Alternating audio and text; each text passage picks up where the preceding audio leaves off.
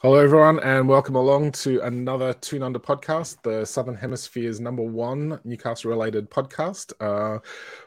Back off the magnificent 4-1 victory, a pretty decent week all round for Newcastle United. It's getting pretty tasty now in the league. So joining me tonight is Jack, ready from straight from a daddy-daughter day, introducing.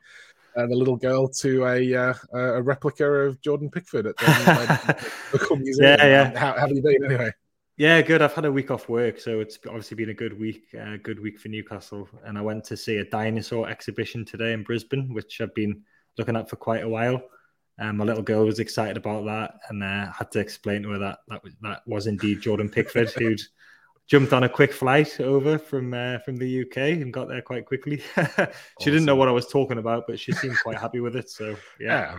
No, that's good. But yeah, so literally we've had two pretty emphatic victories this week to celebrate off the back of that abysmal Aston Villa display. Safe to say that the team has bounced back. We've scored 10 goals in a week. It's just pretty mental. We're up to plus 32 goal difference now in the league. This watching football malarkey is getting quite good, isn't it, Jack? It's not bad, is it? Yeah, it's not bad. Get used to this. I keep thinking I'm in some kind of dream, and I'm gonna wake up and it's gonna be October 2021, and we're gonna have just lost to Wolves, and Mike Ashley and Steve Bruce are gonna be there. I just keep having this horrible feeling that that's gonna happen, because this is like beyond sort of what you'd even. It's not even. It's been amazing since the takeover, basically. Yeah. It's just been relentlessly brilliant, apart from that little blip around the cup final time and a couple of games last season.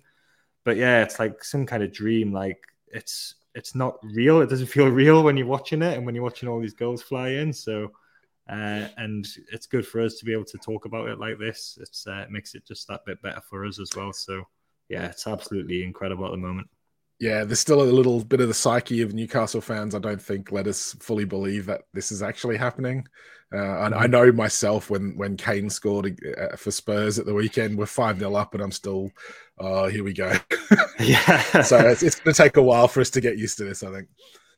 So just before we crack on with the Everton review pod, what I would like to do is just take a quick shout out to the socials. So if you aren't already, please hit us up on YouTube or on Spotify and Apple Podcasts, anywhere you can hear us audio as well. Give us a like, thumbs up, 5-star review, leave a comment in the sections on YouTube. It really helps us out, and we're kind of building our following. But I'd also like to say that on Sunday night for us, it's an 11 o'clock kickoff. It is going to be a live watch along for us as well. So we're going to do that on Sunday night, given that it's a public holiday on Monday for us. So that's all worked out quite nicely. So hit us up on YouTube for that, and we'll sort of probably be kicking things off about half an hour before the game starts. And we will be doing an instant review, reaction video straight after that game as well. So on to the Everton game. Obviously it was a pretty early start for us. It's not too bad when you're getting up at 4:30 in the morning to watch these games when we're winning like that, but it was it's still an early and a long day for us. So quick chat about the match build-up, Jack. Obviously, quite a lot of focus. Everton are in some serious trouble. We've bought one of their more outspoken players, shall we say. There was a lot of griefs around that. There was a lot of pre-match build-up. And then, it kind of fizzled out a little bit through the game. But what did you make of the build-up for Anthony Gordon with the Everton fans? Yeah, to be expected, really. Like they don't like him very much. We probably wouldn't like him if the tables were turned a bit. So it's fine. Everton have got a pretty passionate fan base in a lot of ways. Like you said, they're in big trouble. But what they did last season actually helped them a lot, where they got really up for it towards the end. There was a game against Palace where I think they confirmed survival in that game. And Goodison's a horrible, horrible old ground. Like, it's fallen to bits. I've been a few times to Goodison. You feel like there's going to be a fire or something when you're there, like, especially with all the fireworks going on as well. But it was a big build-up because it was a massive game for both teams, obviously for very different reasons.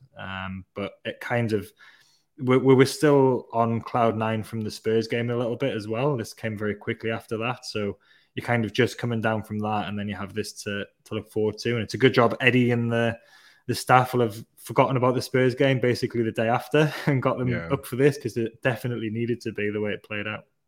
Well, it was interesting because I think we were all watching Bruno and Joe Linton being interviewed on loop for a lot of the later part of the build up to this, and even Bruno, like they're all just so well drilled about, no, we're on to the next game now. We've got to look for the next game, and it's all about like the next win that we need to get on the board. So everyone's kind of bought into the philosophy of the club.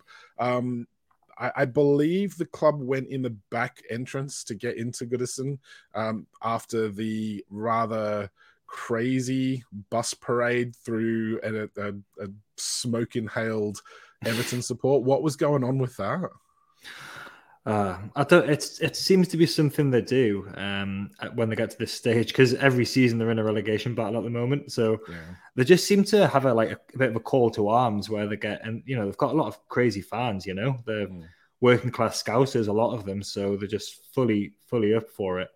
And they obviously did that again. Like I said, it was really successful last season where they really fired the atmosphere up, and it worked. To be fair, in this game, it really did work in the first half. I think we'll talk about it, but I think the Everton players fed off the frenzied atmosphere there was. And we're no strangers to this as Newcastle fans. At St James's, when it gets going, it really gets going, and it's a really big advantage. So, Everton were within their rights to try and fire it up and get a bit of an atmosphere going, and it's going to help them. I think. I know that they lost this game, but I think, if they can do what they did in this game in the remaining home games, they've got hard games, but I think they could potentially get some points. It was hard, and it was because of the atmosphere that the club and the fans had created. Yeah, I mean, we know all too well from the home games at St James's Park what a good solid crowd and the atmosphere behind the team can actually generate for the players. Like they really do feed off that. So we're going to go on to the actual game now. I want to have a quick check through some of the team lineups. So we'll have a look through our Everton team here. So Pickford, old T-Rex in goal, Godfrey, Tarkowski, Keane, and Mikolenko in defence. Garner, Onana, Doucouré, McNeil, and Iwobi with Calvert-Lewin up front, pretty much on his own for a lot of the game, I would say. But the wingers were definitely bombing on as much as they could. Decent bench there as well.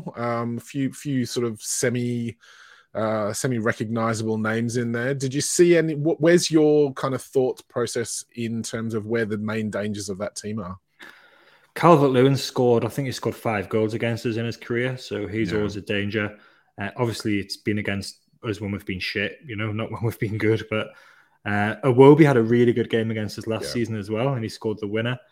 But really, their team's pretty workmanlike. Really, Godfrey's not even a right back, and they've got 3 ex-Burnley players in there. They've got Tarkowski and McNeil, who got relegated last season, and then Michael Keane, who they signed. One of the players they signed for crazy money about 4 or 5 years ago. They've got some pretty big money signings in that squad. I mean, Iwobi, I think I was reading, was 45 million or something like that. Yeah, it's like 10 million more than Bruno. I think their team was actually the same value or just a little bit less value than our team, which just shows you. We've got some stats for that later on in the podcast as well. So we'll so it just shows you kind of the way the way the clubs have been run. But and Craig posted the Everton team and our team for the game last season, which we lost in, and it immediately made us feel better because our team looked pretty weak. Really, we had Ryan Fraser and Chris Wood playing, and Everton's looked about the same. So that made us feel like we should get something from this because we were a bit unlucky to lose that one last season. Yeah, last season was a weird one, apart from the idiot trying to choke himself on the goalpost that really interrupted our momentum. I think the big difference was probably Richarlison. That they clearly fed off him. He he was their shithouse, I guess you would say, last season. He did everything he could to kind of win free kicks and keep them in games.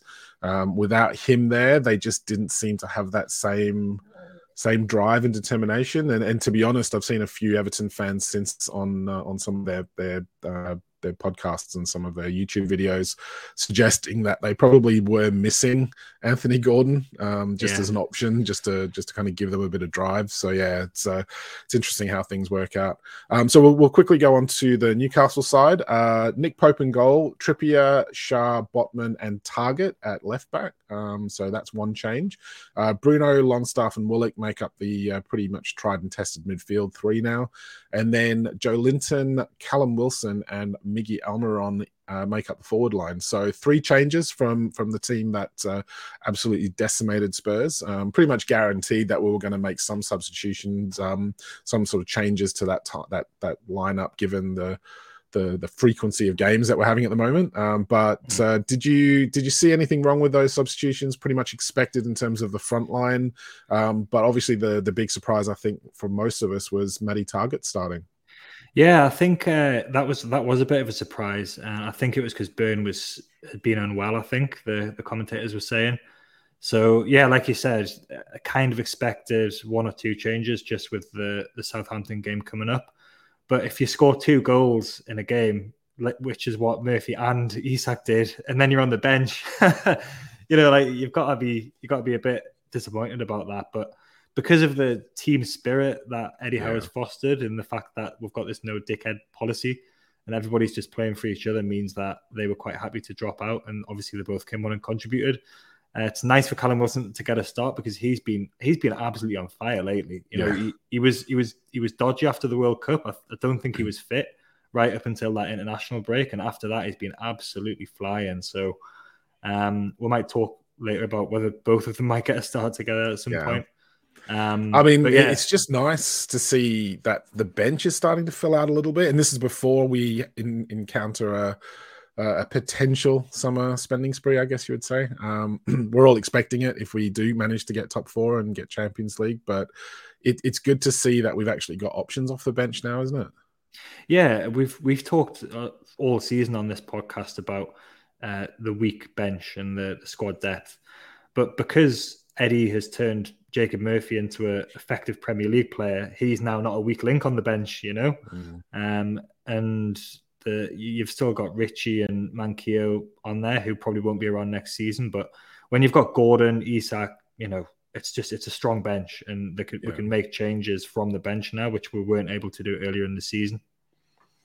Yeah, it's a nice thing to have when you can see 60 minutes out in the game and then bring you sort of two of your most informed players off the bench at the moment, Isak and Murphy. Cool. So we'll start having a roam through some of the game. Obviously, look, we've had the game pretty much started off as we expected. Everton were properly wound up for this game. They came out of the blocks pretty quickly.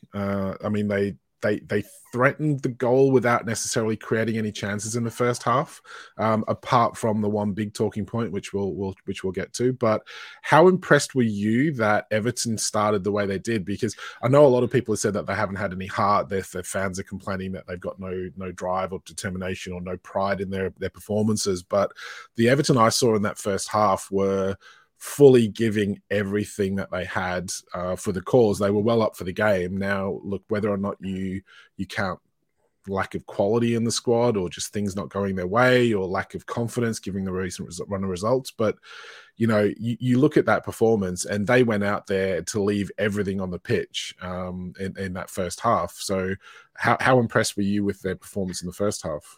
Well, the little clubs get excited when the big clubs come, don't they? And they get up for it easily. So, no, I'm joking there. Everton are not a little club, but they're obviously struggling this season. But I wasn't really surprised at the way they came out because I thought that was going to happen. And I think the Eddie Howe and the team expected that as well. Yeah. It's Sean Dyche. It's Goodison Park. Yeah. It's an evening game.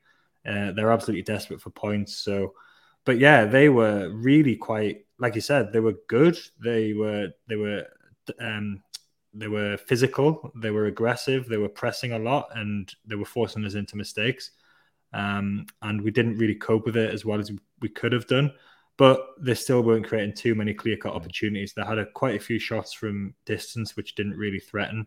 So I think it was more the fact that we were a little bit wobbly. We were giving the ball away a little bit, which I think was causing us problems. But it was because of the intensity and that they were playing with, and the players for Everton were feeding off the energy and the excitement from the crowd. But you just had a feeling like that they couldn't do this for the whole game, which was what I felt at the time. I think they did well to maintain it for as long as they did. But I knew that if we could ride this out a little bit, and if we could get in without conceding 1 or 2 goals, we should be all right. And I think that's the way it went in the end. Yeah, it certainly looked like they were. Newcastle were trying to ride the storm in that first half and just kind of like stay with them, and hopefully they would burn themselves out, which, as it turns out, they did. I was disappointed with Miggy's performance. He looked a little bit off the pace. He was giving the ball away a lot, but he probably wasn't the only one in that first half. And I think you've touched on it, where Everton were in our faces. We weren't getting any time on the ball, and Miggy's just come back from an injury layoff, so maybe a little bit rusty. Yeah, probably. He's not fully fit, and he's not the best under pressure anyway. A lot of the time, he's better when he's got the ball and when he's running at people. But yeah, I don't think he's fully fit, and it was quite a hard game for him to come into. He actually struggled. I remember he struggled in this game last season as well. So maybe it's something about that kind of frenetic crowd that he struggles with. And he did have a difficult game, but luckily we had substitute to bring on for him. No, that's fair. So we ended up opening the scoring. Joe Linton again coming to the rescue with an absolutely magnificent run. What's your thoughts on the? I mean, because I wouldn't say it was against the run of play as such, but we were starting to kind of get into the game a little bit more before he made that little sort of jinky run. Sort of batted it out, and Pickford's. Sort of pushed the ball away into his own defender, I think it was, that then ricocheted out with Callum Wilson on hand to tuck it away. But that was kind of what we really needed at the time. I think we were under that bit of pressure from Everton. But I mean, we couldn't have asked for a better goal to answer that sort of pressure that we were getting. Yeah, so it was against the run of play in a way, but also it wasn't a surprise because we've got quality. So I think we always knew that we were going to end up getting chances in this game. And we know that Joe Linton's on form. And it was a good pass, actually, from Miggy to pass it out wide to begin with. I think it went to Target, who then gave it to Joe Linton. But when you've got Wilson in form like this, there's a ball bobbling around the box, around the penalty spot, he's not going to miss that. So even though they had been on top, it still wasn't a surprise. Really, that we'd started to claw back a little bit of possession by then as well, and I think once we start to get possession, we can start to create chances. It's just what we've been doing lately. It was one of those times where we'd maybe had 1 or 2 forays forward, but nothing had come of it. But Joe Linton's done this a couple of times now, where he's opened the scoring in a tough game for us. That's essentially unlocked the opposition. Didn't really work that way. Everton did have one massive opportunity. Dominic Calvert-Lewin put through on goal, just a little bit left of centre. Through on his own, we were looking for the offside flag. He went through, really nice finish. I think it probably maybe could have been a little bit better defending, but as it turns out, VAR came in, checked it. It was given offside, so it didn't count. You're happy with the offside call on that one? Obviously. I obviously was, but like being totally honest about these situations, I don't like these marginal offsides because the offside law was not brought in to stop this. Like Calvert-Lewin is getting no advantage over Sven Botman, who was on the other side of the pitch, just by his armpit being in front of Botman's left foot. So we've been a victim of this as well this season with Isak at Liverpool. I think we can talk about offside. Nobody even knows what the rule is anymore, really. But I think we'll come back to it for hours in a minute as well.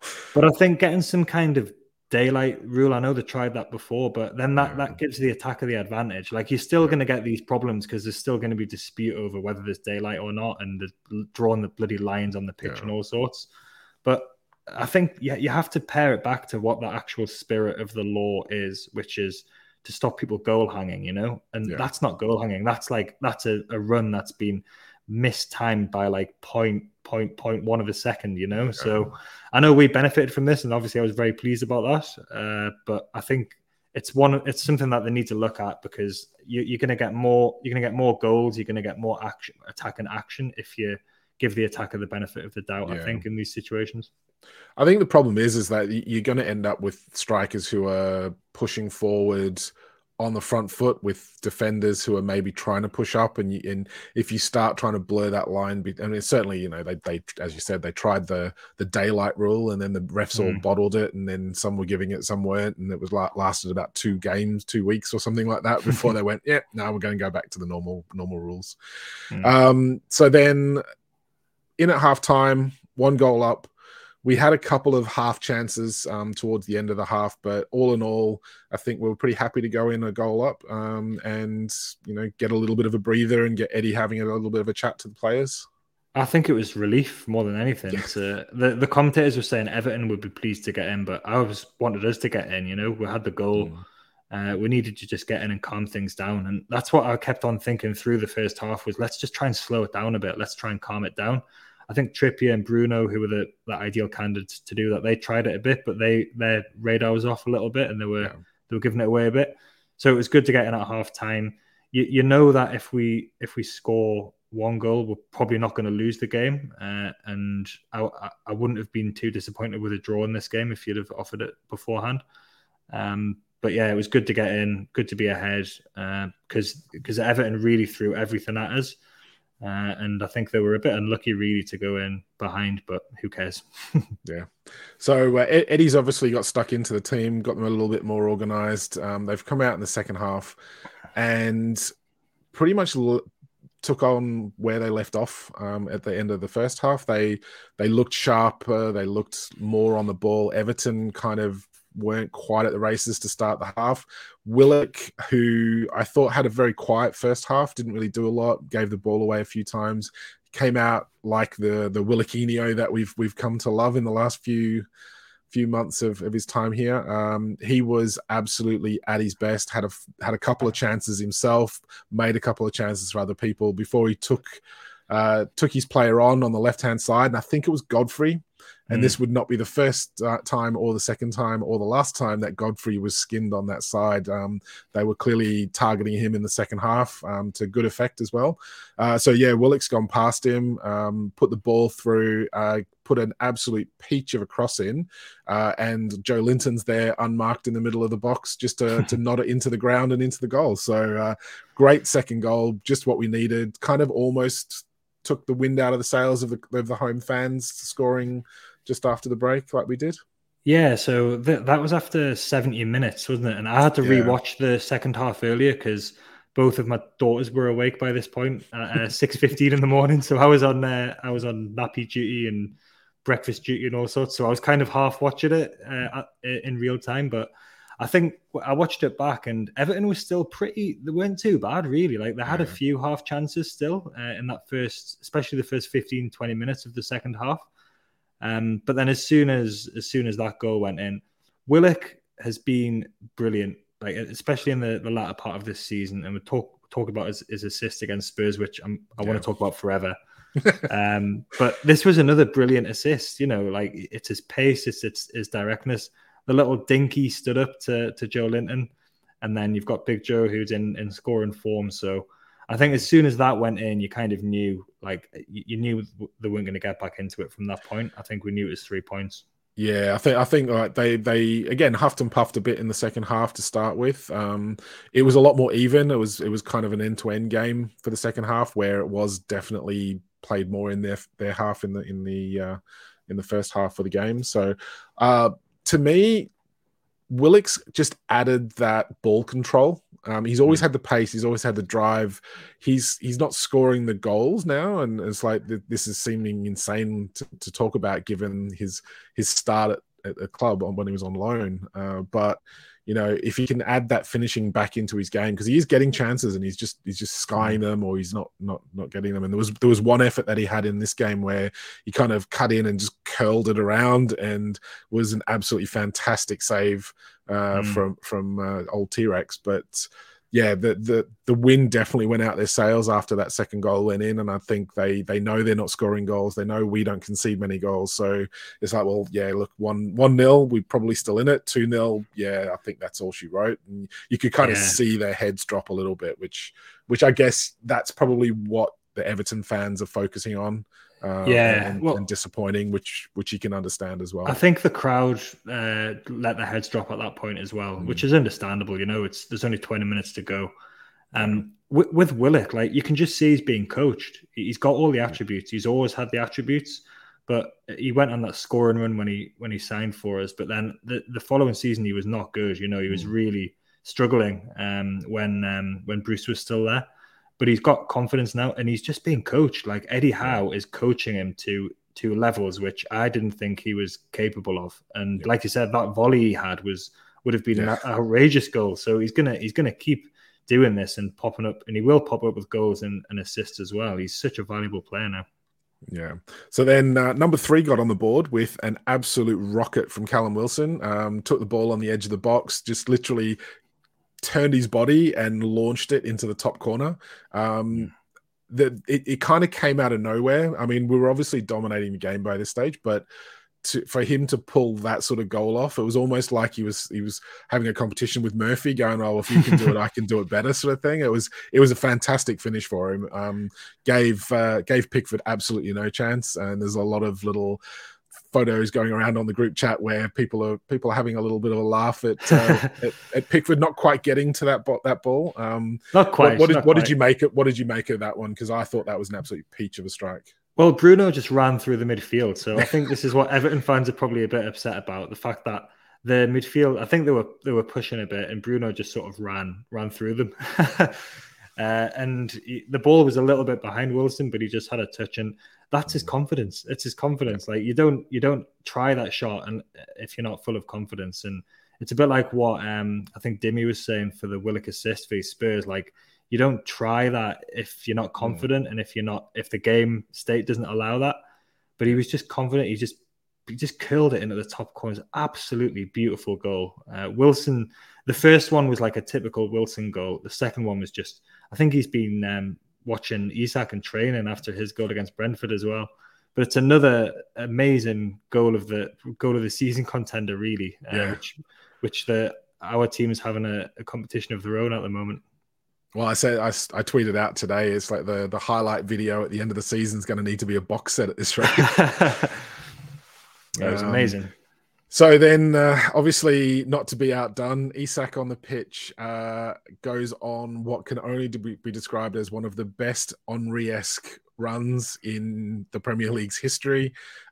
Literally takes on half of the Everton defence on his own, took the ball on halfway, ran up the pitch, basically beat 3 defenders before he got to the byline. And then I think all of us were thinking, well, yeah, this is going out for a corner or something like that. Managed to keep it in, beat another 2 defenders before dinking it over into the other side of the box for a Murphy tap-in, who literally could not believe his luck and ran over, and the whole team just recognized straight away what Isak had done there. And it was just something that you just don't expect from a Newcastle player since Beardsley, really. But it was one of those things where there's been a little bit of talk about, there's a bit of Henry in Isak, and that, I think, was probably the first time that it was just like, holy crap, yeah, we've got a player on our hands here. Well, he did something kind of similar against Southampton in the Cup, although it wasn't quite as jinky. But this one was funny because obviously they just scored direct from a corner, and it was like, sorry, I missed that. Sorry, yeah. So it was like, I'm trying to block that out. It was like literally, straight. So it was like, from the corner. That's a shame they've scored. And then the commentators were still talking about that, and Isak had it on the on the left. And I've counted because I've watched this obviously quite a few times, and I've counted the touches. He had 21 touches right in this dribble. Almost every single one had to be perfect because he was either close to a defender or he was right on the touchline. and he somehow managed to. Obviously, the defending is not good, but how do you? It's hard to defend it other than kicking him or clattering him. And he's got the ball on a string, and at pace. It's like, how do you defend that? He beat the same players twice each, and then he got to the byline, and there was a touch on the byline to take it away from the last defender, and it was just perfect, because if he'd have overrun it, the keeper would have got it. If he'd have put it too much, it would have gone out. And then he's just Hatton Ben Arfa scored a goal for us in the cup against Blackburn Rovers, and it's a travesty that there's only one camera angle of this goal, because I was at that game and I remember watching it, and it was absolutely astonishing. It was like Beardsley, and this was similar to that, only better because he had less space. Yeah. When you see a 6'4" striker doing this, like, we knew he was good, but who knew he was this good? Like, you can see the comparisons with Henry, and he's only just turned 23. Henry was 22 when he signed for Arsenal, so he was a similar age. Yeah. So if Ice Cold Alex can have the same impact for us that Thierry Henry had at Arsenal. Wow. Yeah, but it was exciting years ahead. Incredible. It's worth noting that we've literally got a very good young spine of the side now. We've got Botman, Bruno, Isak. I know we all know the song by now, but they have literally that's pretty scary. That's like, I'd say maybe 4 or 5 years for Bruno at the top of his game. Easy 7 to 10 for the others. That's got to be pretty scary for the rest of the teams in the league. It's 130 million well spent, isn't it? For sure. It's money. It's money well spent on good scouting, on good characters, and who are being properly coached. And you see that on the pitch. Yeah.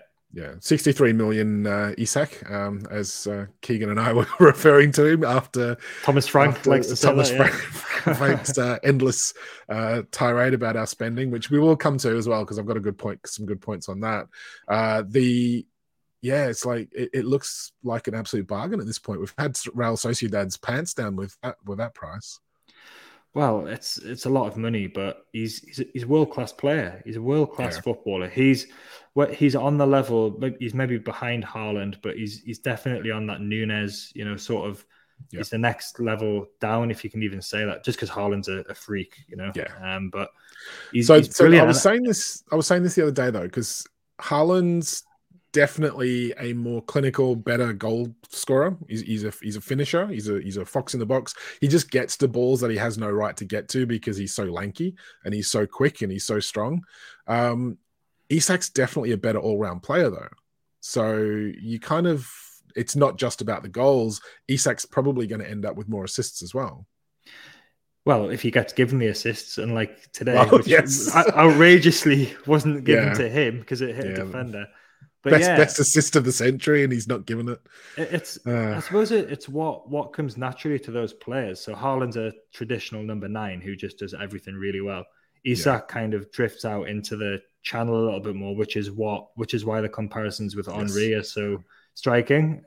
So they're different sort of strikers that could probably play together, and they would win every game they ever played. If Man City want to sign him, that would be £1 billion, please. But it's exciting for the Premier League to have players like this. It is, and it's exciting that we know we've got owners who are going to fight to keep hold of our best players now. Like, if that was Ashley still there at the club and we managed to find a gem like him, you'd be sitting there counting the days before he was sold for a profit, and then have a rummage in the bargain bin in France or something for another replacement like Riviere or something for Andy Carroll.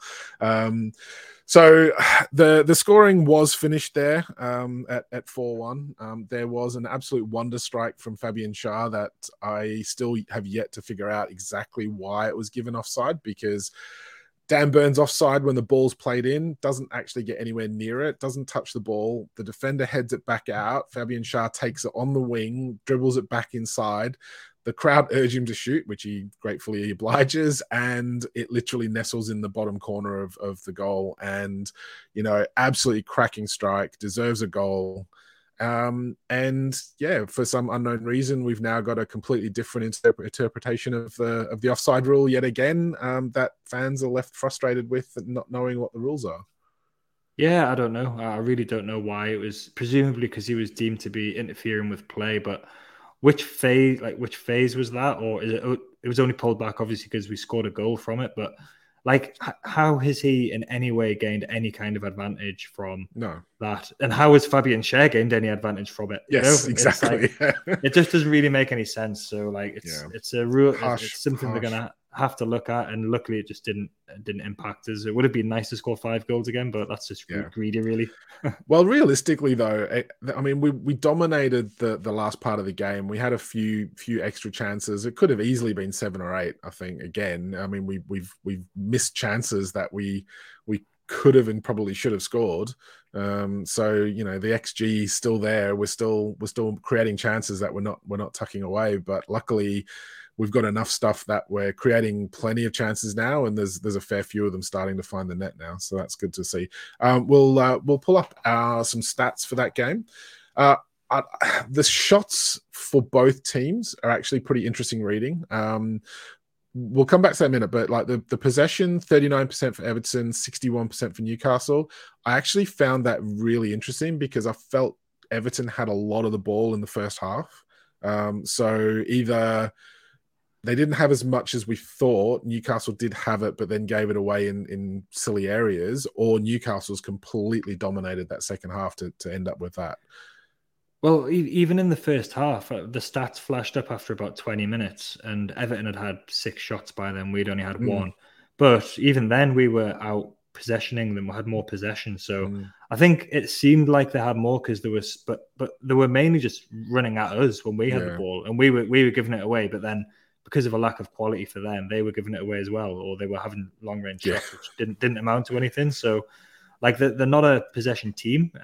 We're not necessarily a possession team either, but when we've just got better players, so we're more likely to keep hold of the ball. And it wasn't really there. It's never really been Dyche's kind of game to try and keep the ball. It's more about direct long balls and, you know, putting pressure on. Yeah.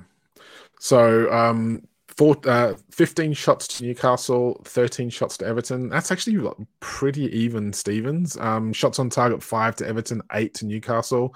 It kind of shows that Everton were having chances, but as you said earlier on, a lot of them were just like, you know, long shots from range, either straight down Pope's throat or skied out or, you know, sent out wide or something like that. So we weren't really getting any clear-cut shots on goal. No, not really. Like I think they did all right to get the shots away, and it's inflated the stats a little bit. But like you know, a lot of the time we just don't concede good chances very often. So and when we do, there's Nick Pope, and Pope did make a really good save in the second half from Calvert-Lewin. So yeah, I think the stats sort of that they're inflated on their side, but I think they did play quite well for 70 minutes. I do. I think I don't think it was a 4-1 game in the end because the last 20 we just ran through them. But for 70 minutes, it was really hard going for us until we scored that second goal. So I think they did well, and I think the stats do reflect that to an extent. I think we're just starting to see that our fitness levels as a team are just through the roof, and there's not many teams can match us for a full 90 minutes with the pace and the intensity that we're willing to play out. And I think that's what happened here is that the you know, Everton gave their everything. The tanks just emptied on 70 minutes, and then we had, you know, Murphy and Isak to bring off the bench, and you know, that's the difference that we've got at the moment. The frustrating thing for me again, though, is that corner count. Like, you know, 3 corners to Everton, but 14 for Newcastle, and we still yet to score from a corner.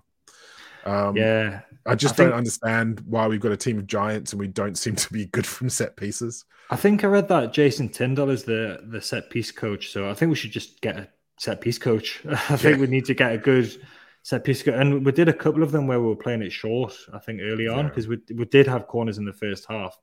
But yeah, you've got Botman and you've got Byrne and Joelinton, and we're a big team, so I think we need to work on that. That's one clear area for improvement for next season. Yeah, for sure.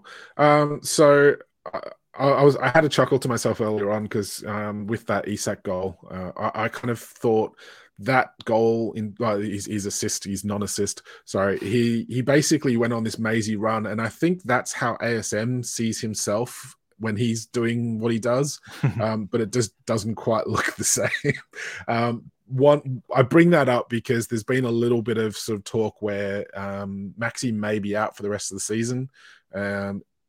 At the moment, the way we're playing, we've adapted. We're not really relying on him anyway, so I don't see it being a problem. But do you reckon that's his last game for the club?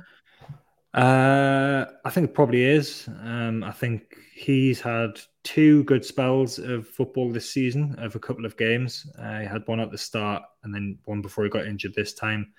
He's unlucky. I don't know whether his body can handle the way that he's being asked to play. Yeah. The evidence would suggest that it can't. I think he'd be an incredible impact sub, or to start in some games if he wanted to stay around. But I'm not sure he'll want to do that. I think he'll want to go and be the main man somewhere, and that's fine. Yeah. He's been a good player for Newcastle over the years, but I think we said at the start of this season that this is a big season for him, because I think there's questions over whether he fits into the system. And we definitely said in January when Gordon came in, this is a really big second half of the season. Yeah. And maybe it's not his fault. Maybe it's his body. Maybe it's his injuries. But he hasn't taken the opportunity that he's had, which is a shame. But if he wants to stay around and if he's happy to do that, and if he's not going to rock the boat in any way, then great, let's keep him. But like I said as well, I think we need to sell players for money as well. We need to start selling players, and he's probably our biggest saleable asset that we've got. Yeah, I mean, he's already been sort of quoted in the media saying it's like, oh, I want to go somewhere where they've got my best interests at heart. And so it kind of feels like he's almost got one foot out the door, which, look, I like him. I've liked watching him here. I mean, he pretty much single-handedly kept us in the league under Bruce because he was our only offensive outlet. But yeah, it does seem that even if he's kind of willing to stay, his body's just not quite capable of playing at the intensity that we do right now. So, maybe a slower league like, Serie A or something like that, maybe he'd go there, and AC Milan are supposedly after him. If we can get 30 million for him, I'd snap their hands off. I think it would be a good deal all round. I think he gets to go there and be the center of attention that he wants to be, that sort of main man player, which I don't think he's going to be here. I think if you look at us getting a little bit of extra money in, that offsets a bit of FFP. We get to kind of go out and splurge a bit more money on a replacement like we've discussed, Diaby or someone like that. So, so lastly on that game, before we touch on a bit of a Southampton preview, that is the league table. We are sitting in 3rd spot, 32 games played, plus 32 goal difference, 62 points, and we are now. What's that? That's 8 points clear of Spurs, who are sitting in 5th. We will touch on at the end of this the upcoming fixtures, because it's quite an interesting read for the top 6 clubs there. Well, I say top 6. Well, 6 clubs that are in the race for that top 4 spot. That's looking pretty good. It's starting to get to the point where we can dream, isn't it? I was just thinking about, this is where I am dreaming, and Newcastle are 3rd in the league, because am I in 2001 or something, or is this, this is 20 years ago? Yeah, no, it's got to the point now where it would take a collapse from us, which we haven't had this season. We've had a blip this season, and it was the Aston Villa game, and that's it. Yeah. We haven't had any more. We had the little issue around the cup final, but that was for understandable reasons, I think, and we had hard games around then. And there was a period where we were drawing too many games, but I think it would take a collapse from here. And I've been obsessively looking at the points that teams can get, and we'll have a look at the fixtures in a minute. But it's going to take something. It's going to take something for us to not finish in the top 4 from here. So here we've got the run in for the 6 sides in contention. So Newcastle, we have Southampton at home, Arsenal at home, Leeds away, Brighton at home, Leicester at home, and Chelsea away. That's a pretty good run of games for us. Given that everything is in our hands, we need a maximum of 71. We need probably 71 points to make sure we qualify, given what the other teams have got. That's 9 more points. Surely that's doable with that run of games. Brighton can get 73 points if they win all of their games, but that's unlikely. So that's if we assuming can we can beat them as well, though. Yeah. So if we can get 12 more points from these games, if it's 4 wins, then that's it completely guaranteed, because that's 74 points. So 4 wins, we've got 4 home games and we've got 2 away games. On form, we should do it. We should do that. We shouldn't need to be worrying about Brighton or Liverpool or anything, but we're Newcastle fans, so we are. And there's always that doubt. I'm worried about Liverpool because I think they're going to win all of their last 6 games, and they have a pretty easy run, it has to be said. Yeah, and they've got 3 games at home, and we've got Southampton at home, but they play 2 extra games before we play Arsenal, so they could be 3 points behind us by the time we play Arsenal, albeit we would have a game in hand. So they've done this before, where they've gone on a run and they've gotten the Champions League right at the end of the season. I hope it's going to be too big an ask for them, but I'd feel a lot better if they just drew a game or 2. I'd feel so much better about everything, because I think that really would be it, because I can't see Brighton. They've got really hard fixtures coming up and we've got to come to St. James's. So I think it's Liverpool, and I think Liverpool could get 71 points, which means we would probably have to get 71 or 72. Yeah. You got to think, if we get 71, we're going to still have a better goal difference than them, unless they go on a monumental goal scoring run. I guess the big thing for me is looking at Aston Villa are well and truly in form, but they've actually got some pretty tough games, and they're playing all the other sides that are in the race almost, Liverpool included. So I think that Liverpool-Aston Villa game, it's at Anfield, but second last game of the season, that could be absolutely huge for both clubs. Hopefully by then it won't matter for us, because we've kept winning. That could be a big but hopefully it'll be for who's going to finish 5th or 6th by that point, and we can stop worrying about we've secured 3rd. Man United have not been great lately either. So and they threw away a 2-goal lead at Spurs this morning. So they've got to go to Brighton for their game in hand next week, and they've got a hard away game at West Ham. They've got to play Villa at home this weekend, so they don't have any fit defenders that are any good, so that could be one to watch out for. But they can get a total of 81 points, which is 1 point more than what we can get at this stage. But we've firmly got our eyes on 3rd, I think. I think our destiny's in our own hands. It's as simple as that. And I just don't want to go away to Chelsea on the last game of the season, needing a result and hoping that Liverpool, who are playing Southampton away on the last game of the season, who will most likely be well and truly relegated by then. That could be the tricky weekend. Now, look, Chelsea's probably all but given up the ghost as well. I think they're sending all their players off for surgeries and stuff at the moment, which probably indicates that they've written the rest of the season off and they don't really care anymore. But it's still one of those games where they do have quality in the squad, and I just don't want to be relying on an away game down at Chelsea to secure our top 4 spot. But even to get to that point, though, we would have to probably lose games that we think we shouldn't lose. So Leeds away isn't that hard on paper. They're not in good form. So I think if we just don't want to be dropping points in one of these home games against Southampton or Leicester, really.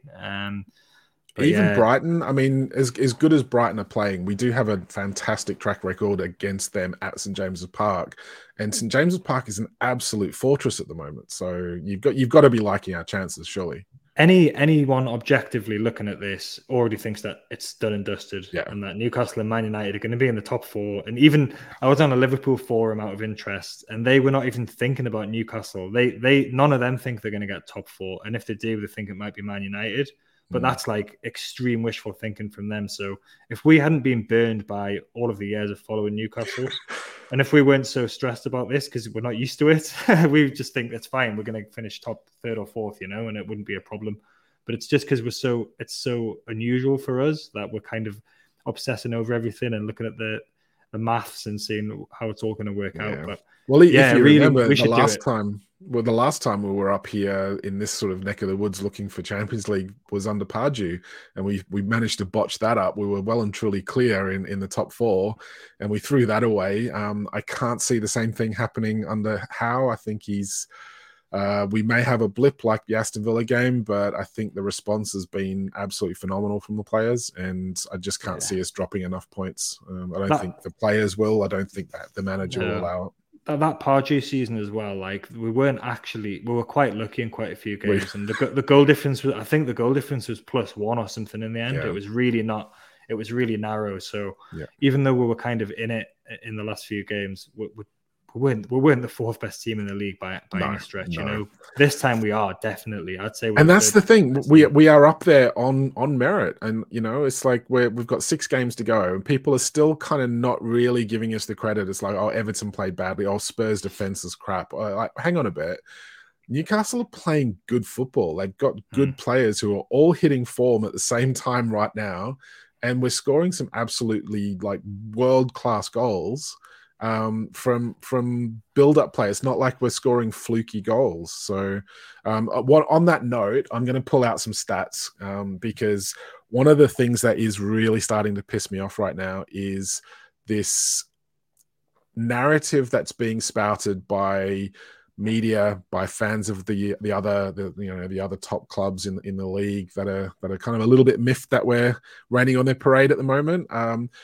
Is that, you know, we're only where we are because we spent big money, and we've got rich owners now, and you know, we're rubbing everyone's noses in it. And it's like, well, no, we're celebrating the fact that we're playing absolutely out of our skin, and we're touching distance of getting back into the Champions League. But Craig and Lee have been doing their best to pull out the stats from the internet for us. So 70.4% of our goals this season, so that's 45 of our 64 goals that we've scored from all games, all appearances, are by players that were here before the takeover. That is pretty impressive, to be honest, and I think that's kind of going under the radar a lot in terms of what Eddie Howe's getting out of players that were probably out of the door had he not come in. If Steve Bruce was still here, we'd be probably sitting here talking about Longstaff at another club, Shah at another club, Murphy's probably out on loan again, Joe Linton, who knows what would have happened to him.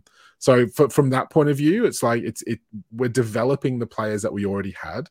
And from an interesting point of view from the game that we just had, Newcastle starting 11 cost us 220 million quid. Everton starting 11 cost them 216 million pounds. So it's like a £4 million difference. And there's 34-point difference in the league. So I can't say that it's all about the money. And I think people need to kind of reel that narrative in a little bit, because it's really underselling the job that Eddie Howe's been doing for us. Our club has done good recruitment in terms of the players and in terms of the manager as well, because Howe has managed to, I talked about this in the Spurs review game, but he's managed to just turn underperforming players into valuable assets. Joe Linton and Murphy, to name just 2. I guess one of the arguments would be that the better players that we've brought in have improved the players around them, and that's fair. That's fair enough. But you can have all the money in the world, like you just said, and if you don't spend it properly, like, you know, lots of teams have done Chelsea. this over time. Yeah, exactly. Chelsea, Sunderland have done it previously. And then Villa have done it to an extent as well. You need to be able to have good scouting to spend it properly. If anybody wants to come and talk to us about and have this argument with us, anybody from any media anywhere wants to, then we can have the argument. We can talk to them about it, and we've got everything to back up what we're saying. We know what we're talking about. The national media, who might watch Newcastle once every month or so, they don't know what they're talking about. They just see Saudi money. It's always going to be something that's thrown at us, so we always have to accept it and get used to it. But if somebody wants to come and talk seriously about it, we can throw all the facts in the world at them, and we can direct them to look at guys like Joe Linton, Murphy, Fabian Schär. We can do that all day long if they want to do that, because it's not just to do with the money. It's to do with having a brilliant manager and a recruitment team that are doing a fantastic job. Well, this is the thing. We spent 40 million on Joe Linton, and he looked like an absolute cart horse under Steve Bruce. So, you know, we still spent the money, but just because you spend the money, it doesn't give you a good player. It comes down to how you're coaching them, how you're using them, and the players that you have around them, and how everyone's linking up. So I'm going to put this up. Hopefully we don't get busted for copywriting because totally pulled this off the internet. I want to say absolutely fantastic. This was our first win with the Saudi colored strip. So the curse has been lifted. I will be wearing this at the next meetup. Hopefully we can break the meetup curse as well, because we do have a meetup coming up for the Leeds game at the Pig and Whistle in Brisbane. There'll be other meetups around Australia. And we've yet to experience a win since we started doing the Brisbane meetups. I'm hoping that we've broken the Saudi kit curse. Hopefully we'll break the meetup curse and get 3 points against Leeds in that game as well. So yeah, fingers crossed. I still don't know what's going on in this photo with Richie though. He looks like he's been chopped in half. Yeah, trying out for the next Wizard of Oz. That picture just shows you that they need a new stadium, don't they? I think that is an awful changing room. Is that Mark Gillespie or someone's put their fist through one of the tiles in the roof? Yeah. They need to just copying Lee. Yeah. After his meetup punching in the ceiling. It is very, very apt though that, and I don't think it's done unintentionally, that Anthony Gordon is sat there with a huge grin on his face, front and center and amongst the whole team. That's a pretty nice feeling for him. I think some justification after his treatment pre-game and during the transfer. So that was quite good. So let's have a really quick run through onto the Southampton game. Mainly because we don't have time with the quick schedule to do an independent preview. So we're going to tack that on to the end of this one. So we've actually played Southampton 3 times already this season, because we actually played them in the Cup semi-final. So we had a home and away versus them in that game. It was the semi-final, wasn't it? Yeah. So we had a league 4-1 league away win. Almiron, Chris Wood scored in that game. So that tells you what was going on there. Willock and Bruno with the other goals. We had a 1-0 away win in the Cup where Joe Linton scored the winner in that game. Southampton did have a red card for Salada. And then we followed that up with a 2-1 home win where Longstaff scored twice. But unfortunately, Shea Adams brought one back. Didn't make it any difference to us. But that was the game with that Bruno red card. That was the one that saw him out for 3 games in the lead up to that Cup final. We were lucky that he managed to just sort of work it out so that we would still get him for the Cup final. But we kind of lost a little bit of momentum with him out of the side. So that's a little bit gutting. But let's get on to the team lineup. So for Newcastle, we've effectively figured that Eddie Howe's going to revert back to the team that absolutely trounced Spurs at home. So Murphy and Isak come in the front in the forward line, and Byrne potentially at left back again. Do you agree with that team lineup? You see any changes or anything that might sort of like swing it a different way? No, I think that's probably likely. I just wonder whether this game we might try Wilson and Isak together up front, or Isak out on the left. If we're going to try it, it'll be either in a home game like this or after we've already confirmed Champions League, because I think it would be good to see it. But I think we're certainly not going to change the formation. So if we were to do that, it would probably be Isak on the left. But there's probably no need at this stage to do it. It's just one of them is going to be left out, which is very unlucky, because you've got to feel sorry for anyone who scores 2 goals and then misses out on the next game.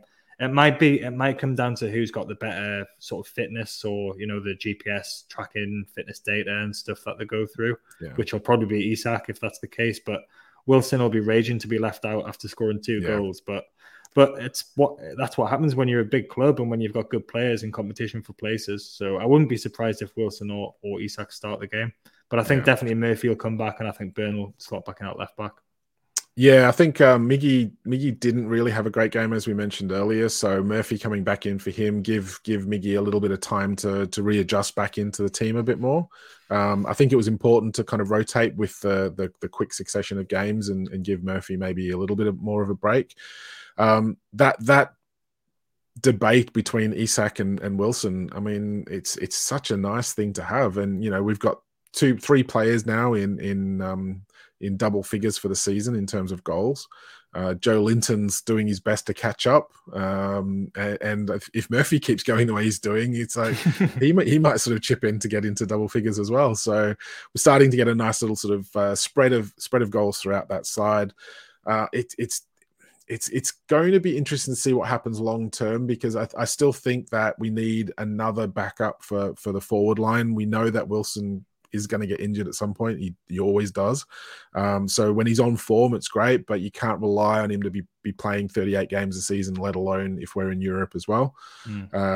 So yeah, we need some sort of backup, and it's how Eddie Howe kind of manages those players. But at the moment, look, it's a great problem for Eddie Howe to have, is, who do we play, Isak or Wilson? And they both seem to be spurring each other on to absolutely fantastic things, and they both seem pretty lighthearted and good with it between themselves as well. They're cheering each other on whenever they're scoring, knowing full well that might see them on the bench for the next game. It's just great management. It's just and everything's better when you're winning, obviously, as well. So everything's fine. But like I said before about Wilson, he was just unfit. He didn't look fit, and he'd been sick, I think. So that international break was huge for him, and he came on and scored against Man United because he just got his sharpness back.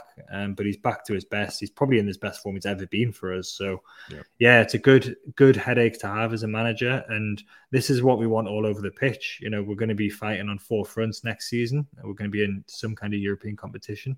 So we need quality backup all over. And the bench, this is even without Anthony Gordon as well, who's signed for 45 million. He's going to come into the team at some point as well. So it's looking so much better than it was earlier in the season.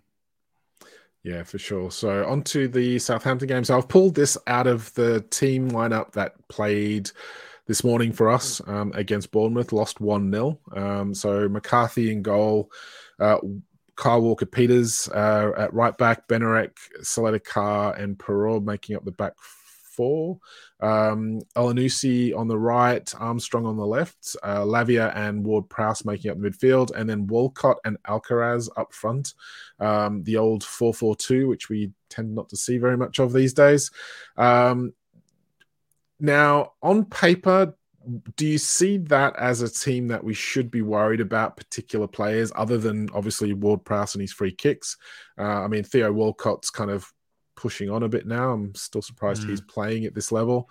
Do you see any problem areas with that, or are you looking to the fact that we've beat them 3 times already, we're on form, we're at home, and they're literally sinking like a stone? Well, they did get a point at Arsenal, and they got a point at Old Trafford, so they can go to big good teams and get a point and get a result. So we just have to be wary of that. We'll have to not be complacent in any way, which I'm sure that we won't be. But really, we should be dominating this. Like, Lavia's played well in some games as well, and he's been pretty good. But they're quite young and inexperienced, and a lot of the team, and the rest of it just kind of lacks quality. So we just really need to make sure we're not complacent. Try and get an early goal or 2 like we did with Longstaff in the Cup. And it should be a comfortable win, but yeah, it's Newcastle. So we just have to bear that in mind. But yeah, we really should be winning this. And I think they're almost down pretty much. That was a terrible result for them this morning. So I think they need to win 3 of the last 5 or 6 to stay up. And that's just doesn't look like it's going to happen. Yeah, hopefully an early goal kind of just knocks their necks in a bit, and they fold. We get a nice easy run, score another couple of goals. Everyone's loving it, and the home crowd get to enjoy what we had on the road, and another great home victory like we had with Spurs. So that's I'm pretty sure that's the place that we need to call it. We've gone on long enough. I think everyone's just a bit excited at the moment. I know I am. So I guess we'll finish off with a match prediction for the Southampton game. So what's your prediction for that one? I hadn't really thought about this. We're not keeping many clean sheets at the minute, so 3-1. Yeah, so that was one point that I was going to bring up. Actually, we may as well touch on it quickly. Clean sheets, short supply at the moment. Doesn't seem to be a major issue for us given that we are scoring more goals now. Do you think that's just complacency because we are scoring more goals? Are we pushing forward more that we're leaving ourselves exposed? Is it just one of those things? I mean, we're still sitting there with the best goal difference in the league. We're still best defense in the league. Are you seeing any problem with a lack of clean sheets, or is it just... Well, if you're scoring 6 and 4 goals, it's not a problem. Really Right. I think that we've conceded from corners a few times. Obviously, we've conceded direct from a corner today, which was a bit of a strange one. Yeah. But I don't think it's like a kind of structural problem within the defense. It's just we've been a little bit sloppy at times, or we've made defensive mistakes, but it hasn't been sort of, major cause for concern. But talking about the goals we've scored as well, I did a little look back last season at Steve Bruce's time and at this season. So we've scored 4+ goals in 7 league games this season. Yeah, wow. We did that twice in Steve Bruce's 2 years. So that's partly why it all feels like a dream as well, because we're just scoring so many goals. Yeah. And when you get to games and you lose track of who scored when, and like I said, in the Spurs game, I got to half time and completely forgot about Joe Linton's goal, even though it was amazing. Yeah. So when that's happening, that's why it feels like a dream. But yeah, I think with the Southampton game, we should have enough for them. We should dominate the midfield. But I hope we just get an early goal so that the nerves don't start setting in, and so they don't get a bit of confidence like they did at Arsenal. Yeah, I'm going to go for an early goal and a runaway victory of 3-0. I think we're in form, and if we score early, we're gonna push on. So we'll call it there. Thank you very much for joining me, Jack, and thanks very much for everyone for listening and watching on YouTube. And yeah, keep an eye out for the watch along live on Sunday night for us, 11 o'clock. 11 o'clock at night for us, I think it is. So we'll be half asleep, but we'll try and keep everyone entertained with our banter. So thanks very much. I'll catch you later. Cheers. See you later. Bye.